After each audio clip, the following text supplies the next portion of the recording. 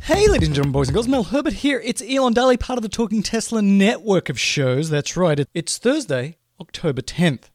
Now here in Southern California, you might know, we're going through a bit of the old climate change. We have these things called the Santa Ana winds, and I don't know if they're called the same thing up north, but we get these winds and they're very windy. And last year we had that disaster where PG&E, which is a big electric utility here in Southern California and Northern California, had a little problem and it started a fire, and that fire destroyed a lot of homes, and it was just terrible.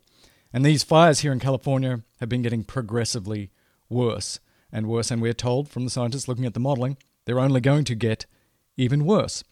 So the electric companies, of course, have been very concerned about this, and now they're moving towards basically shutting off big sections of the grid when these winds pick up because of the fire danger of having this big electrified grid, and then something falls over and sparks, and then you have another disastrous fire. So it's really a big deal here. Now, if you have a Tesla Powerwall, you can turn on this thing called Stormwatch. And in California's case, it's not sort of for, a hailstorm or a snowstorm. It's for things like this. So I've got Stormwatch turned on my Powerwalls, and what happens is when an alert goes out that your area might be losing electricity or a bad thing is about to occur, then this allows the Tesla Powerwall to charge all the way up. I thought just on solar, but apparently it allows it also to charge all the way up from the grid. This according to lots of the sort of online discussions. Right now, you can't really, in California at least, charge your Powerwall from the grid. You have to charge it from a secondary source. I think that's going to change soon. But in these specific circumstances, it appears that you're allowed to, and it does it automatically, fill up your Powerwall from the grid, and then it holds it there. And then the idea is after the event is over, then you can discharge it if you didn't use it, or if you need it during the event, you can then run your house or whatever you need to do from the Powerwall.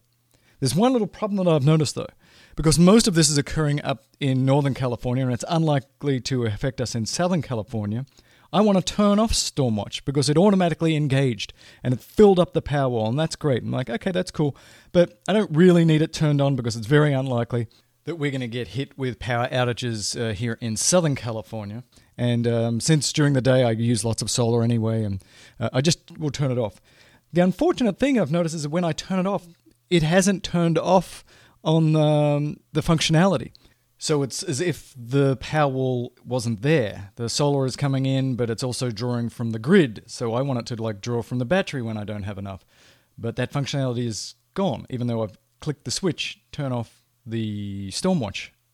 So I asked a friend of mine who's down the road here who works for us, and he said the same thing. Can't find anything on the forums about this, so I'll just let it go for a day or two. Sometimes these Powerwalls take a little time to talk to the mothership, so it might be that I've turned it off and said don't worry about Stormwatch, that the mothership is like, well, I'm not changing that until something else happens. So it might be a little interesting bug. We'll follow this in coming days, but I'd love to hear from you if you have Powerwalls, if your Powerwalls have been turned on to Stormwatch mode, and like me, you've said, I changed my mind, I don't really want Stormwatch on right now, and see if it reverts back to the prior state.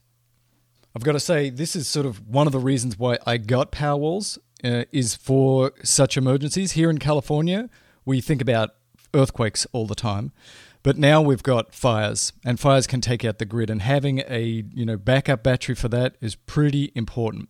Particularly if you're running a business, if you've got a studio, whatever it is, having that kind of backup could really save you a lot of money. One of my favorite shows is called Twit, This Week in Tech, and they have a whole bunch of tech shows, and it's from Petaluma up north of San Francisco.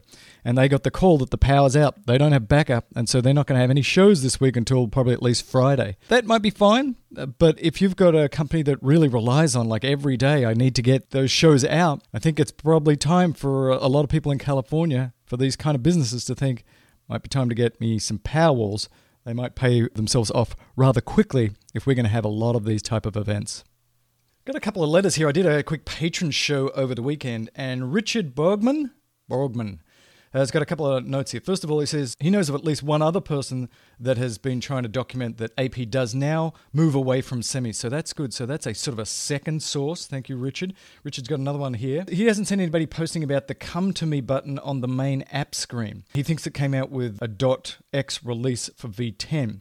And he says it's a bit scary as you cannot see as well where it intends to go or where you are. I haven't looked at that. I'm still having problems with getting mine working. So that is something to consider. I have seen that come to me thing, but I didn't realize it doesn't give you the visualization of, the path that it's going to take. I think that's really important to be able to modify that path to be able to see it beforehand.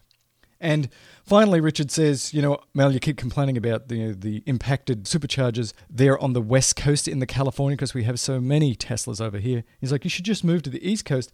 He's had a Tesla for over a year in Boston, and he's never had to wait because of a full supercharger. Oh, you wait, Richard. You wait. I got an article sent to me from Robert, yes, that Robert, of Talking Tesla. He sent me this article, and I think this is super fascinating. It's from the Washington Post, and it's titled, DC Area Gas Stations Shuts Off the Pumps and Goes All Electric. This is a really interesting story. It's about a gas station in Tacoma Park in the Washington area that has been a gas station forever, more than 60 years, but it closed down and it got reopened as an EV charging station.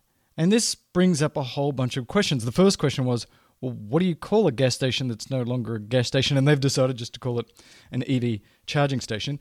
They have 200 kilowatt chargers. I'm not sure whether they're CHAdeMOs or CCS or combos, but they say they're 200 kilowatts. And so, pretty fast DC charging. But for a lot of people, that means you're still going to have to stay there for about 15, 20 minutes or so to get a reasonable amount of charge, which raises the next question.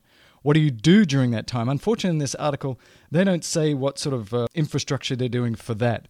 But they do have some interviews with some local people. Some elderly gentleman in his 80s saying, well, what am I going to do for 20 minutes? That's crazy.